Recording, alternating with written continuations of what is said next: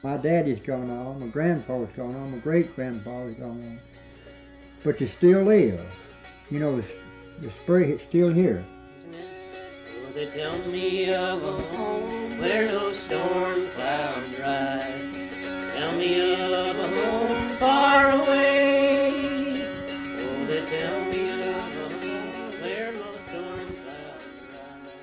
Hello and welcome, everybody. You're listening to It Still Lives, the Foxfire podcast, where we take you on a journey through Southern Appalachian history, one story at a time.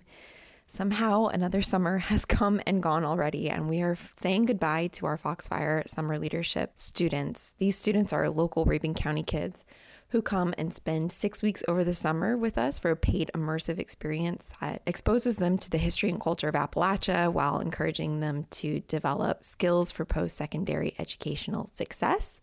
And they also get to apprentice with local craftspeople. So the students are required, I say that in air quotes because it's their favorite part, to participate in a craft such as blacksmithing or weaving or wood stove cooking, and to learn over that 6-week period from somebody who actively practices that craft to keep those traditions alive. And the kids just absolutely love it. We had over 8 students do blacksmithing this year. It's the most popular activity by far. But they had a really great time, and as part of that program, they do a small group project called a SEED project. That stands for Students Experiencing Education Differently. It's an acronym that they actually came up with to describe what they do here, and they explore one aspect of history or culture in Appalachia, and then they have to do an investigative component, a service component, and a practicum component to that project. So they design their projects all by themselves in their small groups. Then they have to interview somebody who is either an expert in that field or has some knowledge related to whatever they're studying. And then they have to create something for the museum and the Foxfire magazine, whether that's a blog post, a recommendation for an exhibit, or an actual artifact. So one of our students was really interested in the history of the Bartram Trail. For those of you who don't know, William Bartram was a botanist and explorer who went through this region in the late 1700s after the Revolutionary War. And his account chronicles this journey through the lens of botany and culture. So he describes the landscape, he describes in detail the plants that he was encountering, but he also talks a lot about the people that he met along the way, specifically indigenous peoples. And especially for a white male in the 18th century, he has a very different perspective on indigenous peoples and later became an advocate for indigenous rights. And that's something you'll hear our interviewee talk about today. So this student, Sarah Beth, wanted to create a documentary about the making of the actual trail. So the Bartram Trail traces William Bartram's physical journey through this region. It starts in South Carolina and goes into North Carolina. And a lot of people do a through hike on it. It's much shorter than the Appalachian Trail, and it's much less traveled than the Appalachian Trail. So a lot of local people really enjoy getting out on the Bartram for that experience, but also for the flora and fauna that you'll encounter on the way. So Sarah Beth did some interviews related to the Bartram Trail and created a small documentary that's now available on our YouTube channel. But we also captured some audio from those interviews. She interviewed her grandfather, Alan Speed, who participated in the making of the Bartram Trail. And then together as a group, we all interviewed Brent Martin, who is the executive director of the Blue Ridge Bartram Trail Conservancy, which is based in North Carolina, but is responsible for maintaining both the Georgia and North Carolina sections of the Bartram Trail. Brent Martin is a local authority on William Bartram, so of course we wanted to get his take on the history of Bartram and Bartram's Trail in the area. So we met Brent and his associate Chris at the Cowee School, where their office is based in North Carolina. And if you guys could just say your names for the recording. Chris Tranquina. Brent Martin. Okay, great. And we'll get started. I'm going to put it over here. The Cowee School is an old stone school that used to be a local elementary school, but since it closed, has been turned into a community cultural center. Their office is located inside this building. It's an old classroom with long tables, tall bookshelves, and any book you could ever want on the natural and cultural history of Western North Carolina. So we sit down with Brent and Chris and get to talking. Okay. And why don't you sit next to Brent so you're closer to the microphone? Okay. Sarah Beth kicked us off with some of her questions. I'm mostly interested in learning about the Bartram Trail because my grandfather helped build a big portion of it in Raven County, and it's just something that I feel like I could learn more about for my family, and it would benefit me to learn more. Yeah, and we also don't have a lot in Foxfire archives about the Bartram Trail, and it's such a big part of this part of the region. I So really want to know more about the Georgia history, particularly because we really don't have that much on the Bartram in Georgia. Because we just took it over 2 years ago. yeah, All we were maintaining was the North Carolina section, and then when I came on several years ago as a contract employee, I just started helping John get volunteers to work on the Georgia section. So I just went to the board and said, we need to take the whole trail. Like, we need to own the whole thing. It's crazy to have 2 organizations and 2 sets of volunteers, and it's just one trail. Bartram didn't walk from Georgia into North Carolina.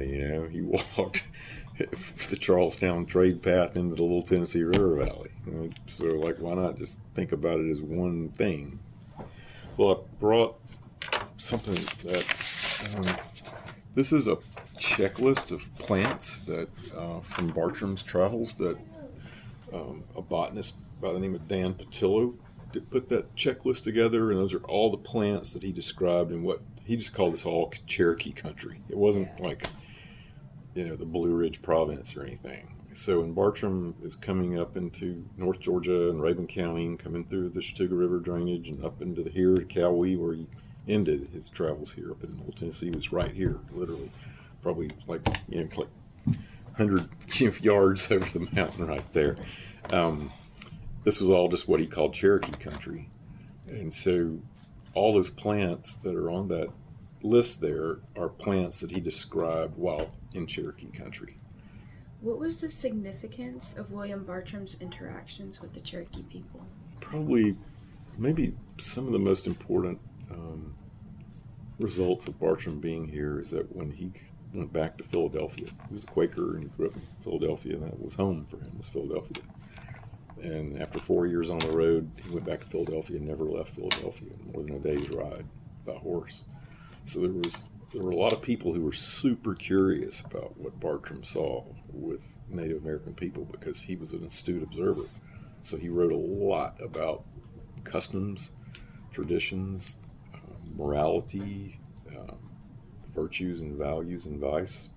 So people began writing Bartram and wanting to know more about the native people in the Southeast, Cherokees being one of them, but also the Seminoles and the Muskogees and the Creeks, the Choctaws, and all these tribes that he spent time with.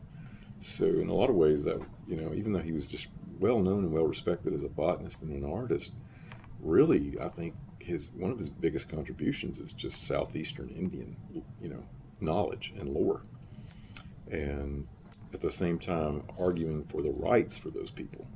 So it was more than just, here's how they cook, and here's how their buildings look, and here's how the mound, sites developed. It was more about, their morality is just as good as ours, and their faith is just as strong as our faith.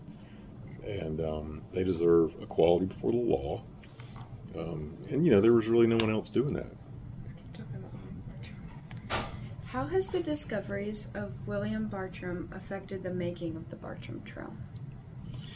The Bartram Trail was built because of his travels through here, of course, but the 200-year anniversary of that journey throughout the whole Southeast was in 1977. And so all these states came together, the 7 states that Bartram traveled through, which were just colonies at the time, territories at the time. But the states all got together and decided to create a national scenic trail to honor everywhere Bartram went, on his travels. So the trail had to be built. Everyone at that conference from all those states agreed that where people were putting Bartram trails needed to at least be within a 30-mile corridor of where Bartram traveled. So he traveled in Georgia and North Carolina. He traveled about 110 or so plus miles. And that was kind of what the organization that was created, which was the North Carolina Bartram Trail Society, came up with. They put together 70 miles in North Carolina, and then the Georgia group came up with almost 40. So that's how it all started, and that was back in 1977. But then there was 23 miles at one point. After wrapping up our first interview, we knew it was not going to be enough, and we definitely wanted to get out and experience the trail and get some footage for Sarah Beth's documentary. So we set a date for a hike with Brent and Chris, and we met them a little less than a month later out on the Bartram Trail near Warwim Dell, just outside of Clayton, Georgia. Where does the trail for the Bartram start in Georgia? Down the South Carolina state line. So if you go all the way out Warwoman, as far as Warwoman goes, you'll take a right on 28. After several miles, you'll get down to where the Chattooga River is coming under the highway there. That's the beginning. It used to start in South Carolina. About 20-something miles were in South Carolina. And that trail, I still don't know what happened to it. It was basically abandoned. The Georgia Trail, before we took it on, was it felt like it was on its way to just no one maintaining it. Yeah. This is Becky Branch Falls. No one, someone knows who Becky was. I don't know who Becky was, but maybe you all could figure out who Becky was. And that'll help us with our interpretation we're going to use here at some point. Down at Warwoman Dell, we want to put an interpretive kiosk. So.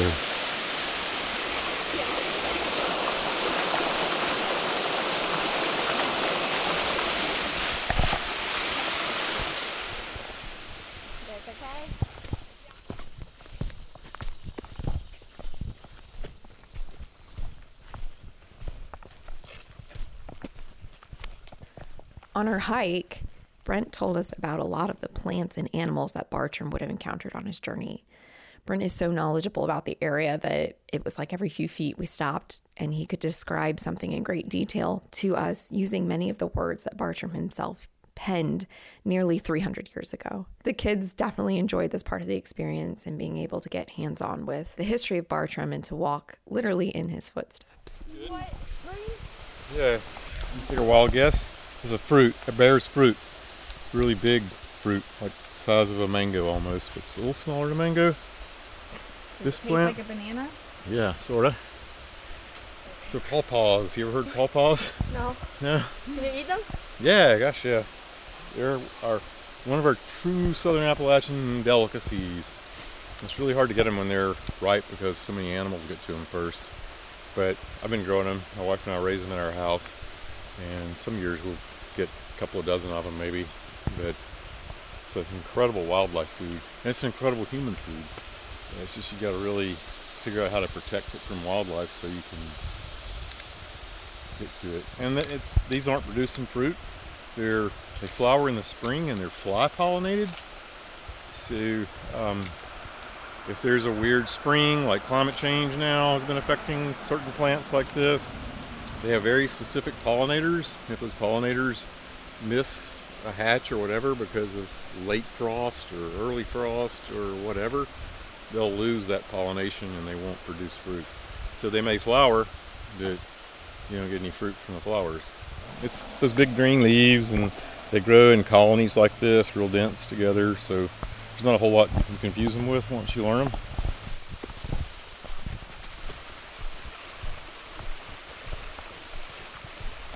Pass these around to you all. Can I eat it? Nah. No. No? I mean, you can find out. So, he described plants in this area that were new to science back then, and this is one of the most significant ones for this area, and this is called Fraser magnolia, and Bartram called it mountain magnolia. And there's a long story I won't bore you with, a botanical intrigue on how this turned into be Fraser magnolia. But do you see the little they look like little earlobes on the bottom of the leaf? So that's how you know it's a Fraser magnolia. So Bartram called it Magnolia auriculata, like oracle, little auricular shape at the base of the tree. Blooms these big white flowers in the spring. You've probably seen them bloom. They bloom around April. They bloom pretty early in early May. And so Bartram, I believe, went this way up to Courthouse Gap, and we're not going to go that far today. But when he got to Courthouse Gap, he called that Mount Magnolia because he had seen so many these Fraser magnolias on his way up the Blue Ridge Mountains. And, you know, when he got to the pinnacle, as it's called today, he called it Mount Magnolia. The weird thing about it is that there's not a single magnolia on top of that mountain. So General Lamar Marshall particularly questions whether or not Bartram actually went to the pinnacle. Probably was more likely on top of the Highlands Plateau, up closer to Satula Mountain, if you know where that is. But you'll see this magnolia all over these woods down in this area. And that's an important one to remember for Bartram and his plant knowledge. Of course, the Cherokees before Bartram had names and uses for all these plants, but Bartram was describing them for old world botanists and collectors that had never heard of these plants or seen these plants. A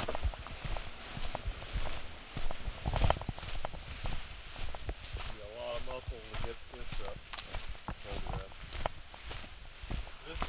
Whoa! Is this hill cane? Yeah, that's our hill cane. We have a couple species of river cane here, and this is the one that grows up on the mountainsides. It's called hill cane. Doesn't get really big like our river cane gets. It'll get about 3-4 feet high, and that's about it. But it dries and grows on these drier slopes. Let's try something real quick. Yeah. You all should try a piece of this when you go by. It's called horse sugar. Keep chewing. Or you can just spit it out, whatever. Probably save you on the trail though if you're really having a low blood sugar experience. Right. You can eat this and live off of this. This is good stuff. Is this native or invasive? It's native. That's what I call a native invasive. It'll grow and take over a place. It's sour. It's a little sour. It's better to get it when it's really, really fresh and tender. You can't eat any more of the plant, just the tips of it. And it's really hard to find because the deer eat it first. Yeah, you can eat the young parts of it. It just gets tougher as you go down, plus it puts out these big thorns. But when it's just starting to grow and the fresh shoots are coming off the end, it's really actually a much better flavor than what you just experienced. But you could, another plant that you could get by on for a while if you had to. Yeah. That and horse sugar and a whole bunch of mushrooms and crayfish. Are they like poisonous mushrooms? Oh yeah, totally. There's only about 5 or 6 that I would look at and go, I'll eat that one. Because a lot of them, you just have to really, really be careful with mushrooms. This is a really, really rare species right here. This is our native mountain camellia, Stewartia ovata. And no one had ever described this species before William Bartram encountered it here. About 2 weeks ago, we could have come through here. The ground here would be covered in these big white flowers. And I mean like the most beautiful flowers that you will find in Appalachia. And you can see, if you look up onto the branches, and just follow the branch structure, go out on the twigs, see those buds, those big green buds, sort of acorn shaped almost. You see those? Okay, those were all flowers. So now those are going to be seeds. This plant, this shrub is probably heading towards extinction because it's becoming that. It's considered imperiled in the state of North Carolina. Very few places in Georgia you can see this plant. This is one of them. Just an uncommon, unusual species. And this is a pretty big one. They actually don't get really big. They're extremely hard to grow.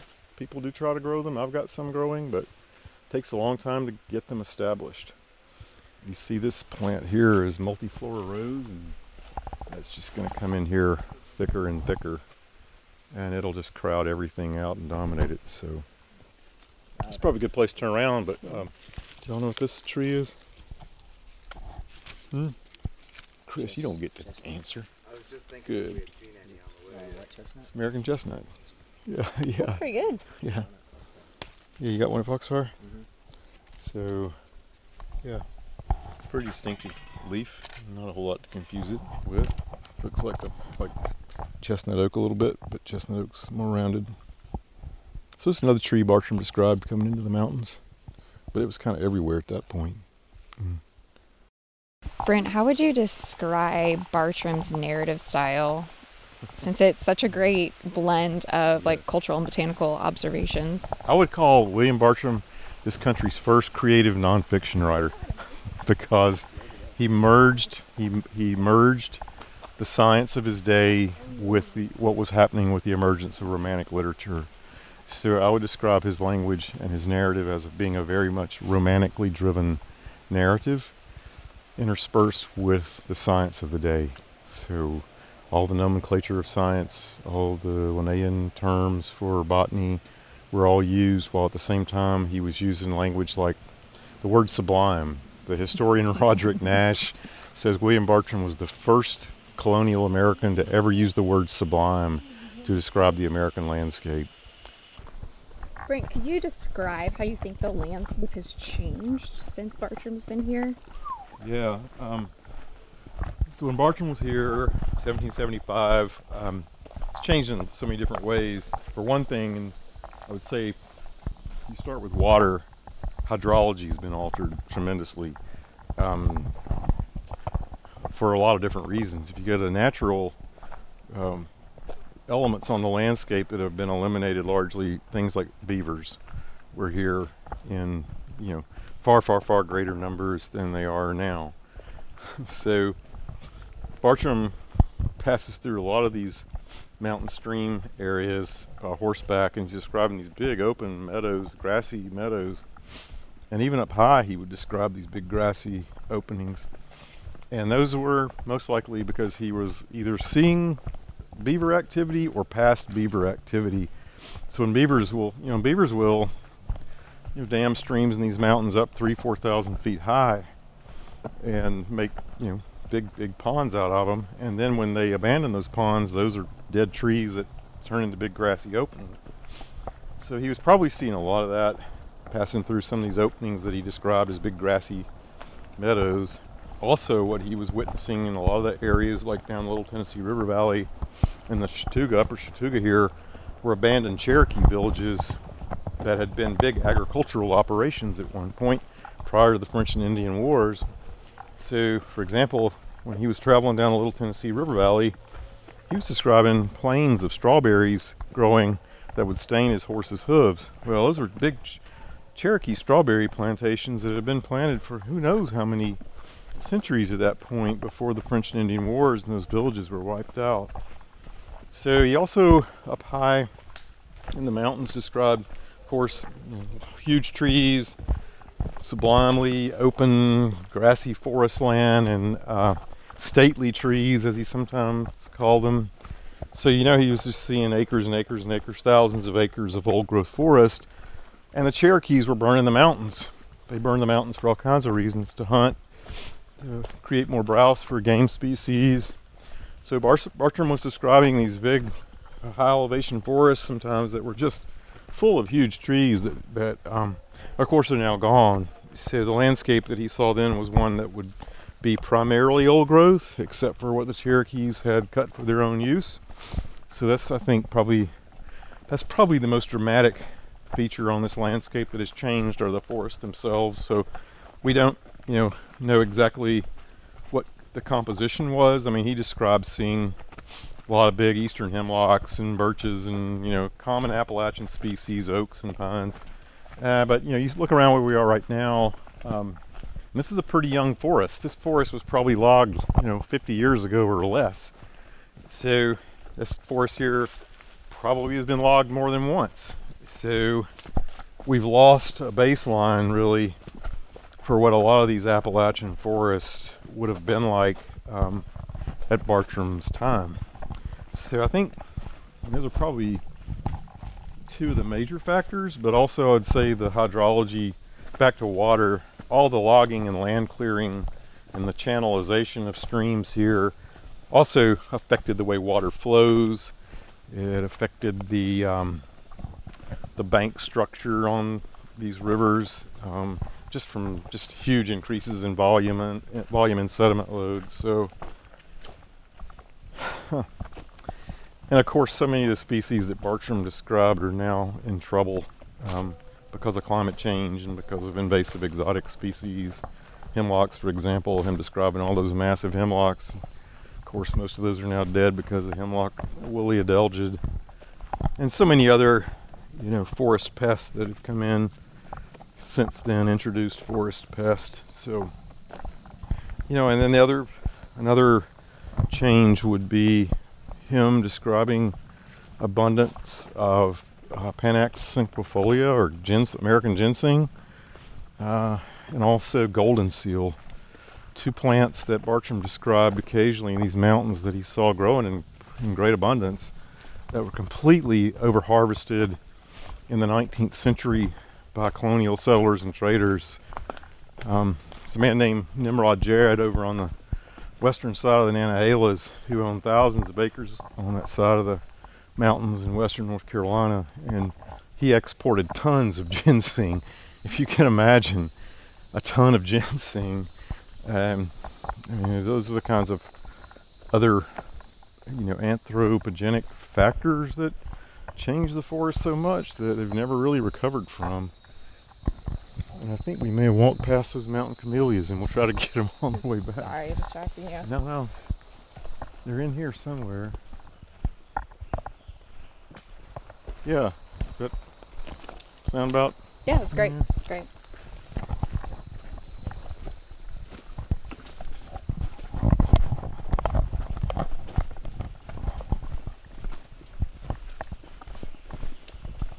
What are some ways you think that we could engage with Bartram when we walk on this trail or any other trail here in Southern Appalachia? I think you can engage with him on more than the natural history level. I think people automatically want to go to people who still are interested in Bartram and his plant world descriptions, and there are a lot of people who still do that. Spend time, on Bartram's plant descriptions, trying to unravel species occurrences and different things like that. Which that's one way to appreciate Bartram in this landscape. But I think probably more importantly is who he was as an individual, and putting him in an 18th century context, and then trying to juxtapose that into the 21st century, because for an 18th century colonial American, he really was different. He was an oddity for his day. His approach to nature, his approach to the landscape was very unusual, not at all common. Mentioned earlier how Roderick Nash said he was the first American to describe the American landscape, in these rhapsodic terms like sublime and magnificent and awfully, awful in the sense of the 18th century being an awe-inspiring place. So almost all colonial settlers were about taking land, grabbing land, settling land, driving native people off their land. And Bartram certainly traveled the landscape and saw its value, and saw its capacity to produce agriculture or be used for cattle. He was not unique in that way, because a lot of it was he was being paid to travel the southern landscape and do that type of description. At the same time, Bartram was writing very, very differently about native people and how we should be treating native people, and really incorporating and assimilating is not the right kind of word, but he did struggle with how to do that. He went so far as to say that they have more right to this land than we do, and that should be first and foremost how we approach native people. So if there's one word I would use to describe William Bartram and his value system, it would be humility. That was how he approached, I think, nature, creation, and indigenous people. There are some bizarre anomalies in Bartram's past, because he fell in love with the St. Johns River Valley. He was a Quaker. Quakers were proclaimed abolitionists. They were for Native American rights. Bartram's father was a bit of a heretic, and he actually bought William Bartram, his son, slaves, 6 slaves in the St. Johns River Valley. And that was a very brief experiment. Bartram did not like it, but he was pretty much willing to do what his father said in order to try and set up residence in the St. Johns River Valley. He basically blew his inheritance in order to try making a go up in the St. Johns River Valley. And Henry Laurens, a South Carolina planter, went to check on Bartram and said that, basically every slaves were just, basically free at that point and were really not working, and that Bartram was just in this very depressed, kind of despondent state. And he tells John Bartram, William's father, that he really isn't made for this world and that he really should be allowed to go be an artist and a painter and a botanist. And that's what he did. He hit it rich, not rich. He hit a vein of gold with, in a metaphorical sense, with a man named Peter Collinson, who helped William get a patronage from a British doctor named John Fothergill that paid him a stipend to travel around and paint, and collect plants, and describe plants. And he became an abolitionist. When he returned to Philadelphia, he wrote abolitionist papers. He used his plant catalogs that the family business produced, and he was just a worker at the family business. He was not an owner in the family business. It went to his older brother. But he would write these big broadsides on the backs of the family plant catalogs about how abolition was the future, and that we were making huge grave mistakes by enslaving African Americans. I would say William Bartram was one of the first animal rights activists. He actually wrote passionately about animal intelligence. That's a huge, long story, but so I think that's what's probably, to me, gives him some relevance maybe in the 21st century sense of the word, landscape. That sense of humility that he imbued as he walked and explored, that's still a value that we don't have very dear to us. So I feel like we can learn a lot from that still, a whole lot. Well, thank you so much for joining us today. I hope you enjoyed this hike through history with William Bartram here in the North Georgia and Western North Carolina mountains. If you're interested in learning more about Brent and the Blue Ridge Bartram Trail Conservancy, head on over to our website at www.foxfire.org. You can use the menu at the top to navigate to the podcast page, or you can scroll down to the bottom. You'll see a series of excerpts from blog posts, and it'll be the one on the left. You can just click that and it'll take you straight to the blog post for today's episode. We'll have pictures there, as well as links to the Conservancy's website and ways that you can read William Bartram's travels. If you want to just navigate straight to Brent and Chris's organization, you can go to blueridgebartram.org to learn more about the Conservancy's work in this region and how you can get involved. We'll be back next month with another great podcast for you as we all of a sudden launch right into fall. We appreciate your support in listening to this podcast. If you want to support our work with local high school students in this area, as well as promoting hands-on education and preservation of history, please consider supporting our organization. We are a nonprofit, and all of your purchases through our web store, in our museum shop, admission to our museum, or donations go straight back to our mission of preserving and promoting Southern Appalachian history and culture. Consider becoming a member. If you're not local, you can always opt for a digital membership, which gets you access to our backlog of Foxfire magazines, as well as other great perks throughout the year. If you are local, consider an in-person membership, which will get you annual admission to the museum so that you can explore all of our amazing buildings and exhibits, our new children's village, as well as attend special events throughout the year. As always, again, thank you so much for listening. Please subscribe, share, leave us a review, let us know how we're doing, and we'll talk to you next time. Take care.